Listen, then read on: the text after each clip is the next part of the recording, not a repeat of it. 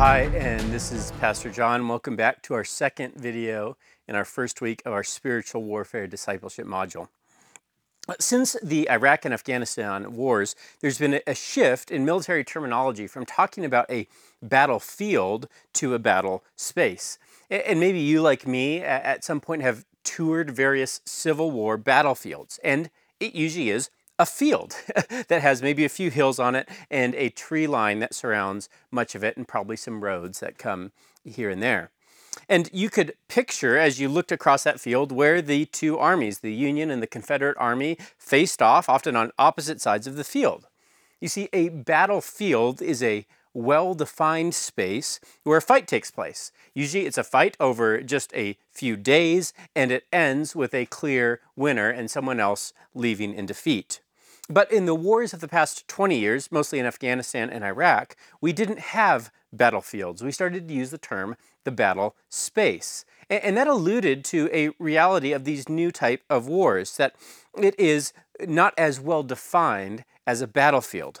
Unlike the maps of Civil War battles, where you can look at the map and see very clearly the position of the Union troops and the Confederate troops, and you could see how the topography played a key role in where reinforcements came and where someone was able to flank the other people. A battle space doesn't have near that type of clarity. And one of the things when I was deployed to Iraq is we would often say that the center of gravity in this fight. So the center of gravity is a military term for the idea of what is the key thing that if you can capture this, it will give you an overwhelming advantage to win the war. So in many Civil War battles, it was capturing key terrain, a key hill, and that is often how war has been fought. But in guerrilla war or counterinsurgency warfare, we would often say that the center of gravity for winning this war was the hearts of the people. That if we could win over their hearts and minds, we would have what we needed to win this war. And it was the same that Al-Qaeda in Iraq was trying to get. They wanted to control the hearts and minds of the populace. And when they did have that influence, often through intimidation and violence, but when they had that influence, they were able to, it turned the tide, so they would be winning the war, and they would be able to enlist the local populace to do things like plant roadside bombs, or to house various war materials, guns and explosives and stuff, or to house their own fighters or provide them funding and food. But when the coalition forces were able to kind of turn the tide and capture the hearts and the minds of the local populace, it also turned the tide of the war.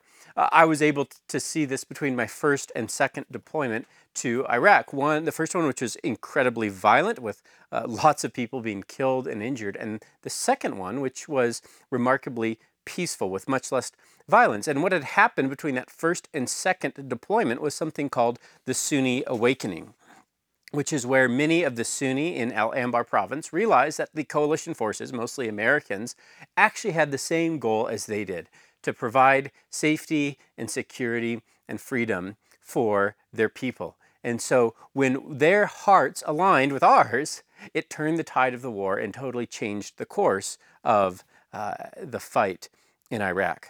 And it caused the people to be willing to tell us where the bad guys were hanging out, or where secret weapons caches were, or they would no longer be willing to help plant roadside bombs and stuff like that. Well, in a similar way, in spiritual warfare, the center of gravity is the hearts of the people.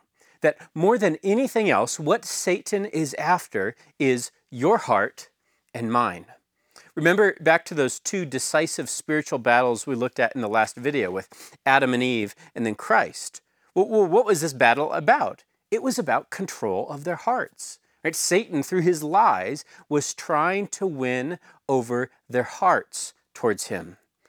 Now, because of the complexity of operations in a battle space compared to a traditional battlefield, we would often talk also about lines of operation, or as we call them, LOOs.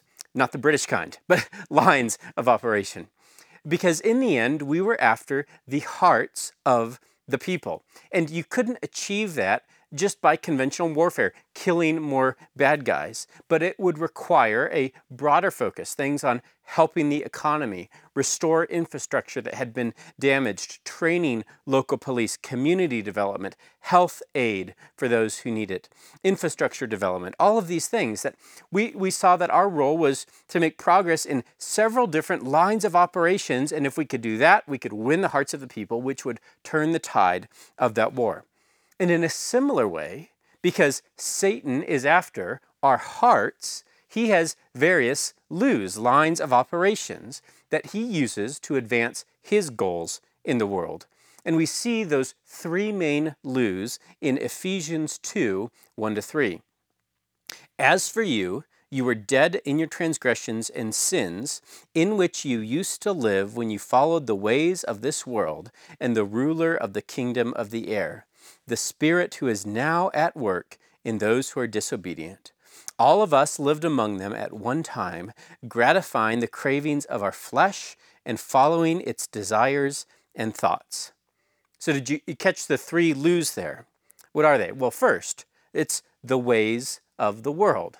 This is the broader culture and society, its morals or lack thereof, the peer pressure that it brings, the kind of canceling effect that if you don't get on board with what our society is doing, you can be rejected, the normalizing of sin, so things that were once considered clearly wrong are later accepted. That is one of Satan's lines of operation through influencing, controlling, changing the culture and the world. Well, the next line of operation is the ruler of the kingdom of the air. This is Satan, his actions in the world, the evil spiritual forces that are out there at work. It says that he is at work influencing those who are disobedient. Now, this is probably what we think of when we think of spiritual warfare, but it's only one part of it, as we see from this passage. And then the third line of operation is the cravings of our flesh. Often we don't need Satan's direct influence. Our own flesh is plenty powerful enough to lead us into sin. We are captive to its desires and thoughts because our flesh has been thoroughly corrupted by sin. So in this discipleship module over the next couple weeks, we're going to give you a tour, not of the battlefield, that would be way too simple, but of the battle space and those three lines of operation that Satan uses to capture the minds of the world, of the people, of humanity. And it's often referred to as the world, the flesh, and the devil. So we're going to unpack each one of these lues. We're going to show you how God has equipped us and his church to fight in these areas. We're going to look at the armor of God and how that equips us to fight demons. And lastly, we're going to look at some common errors in the idea of spiritual warfare. So we'll see you soon.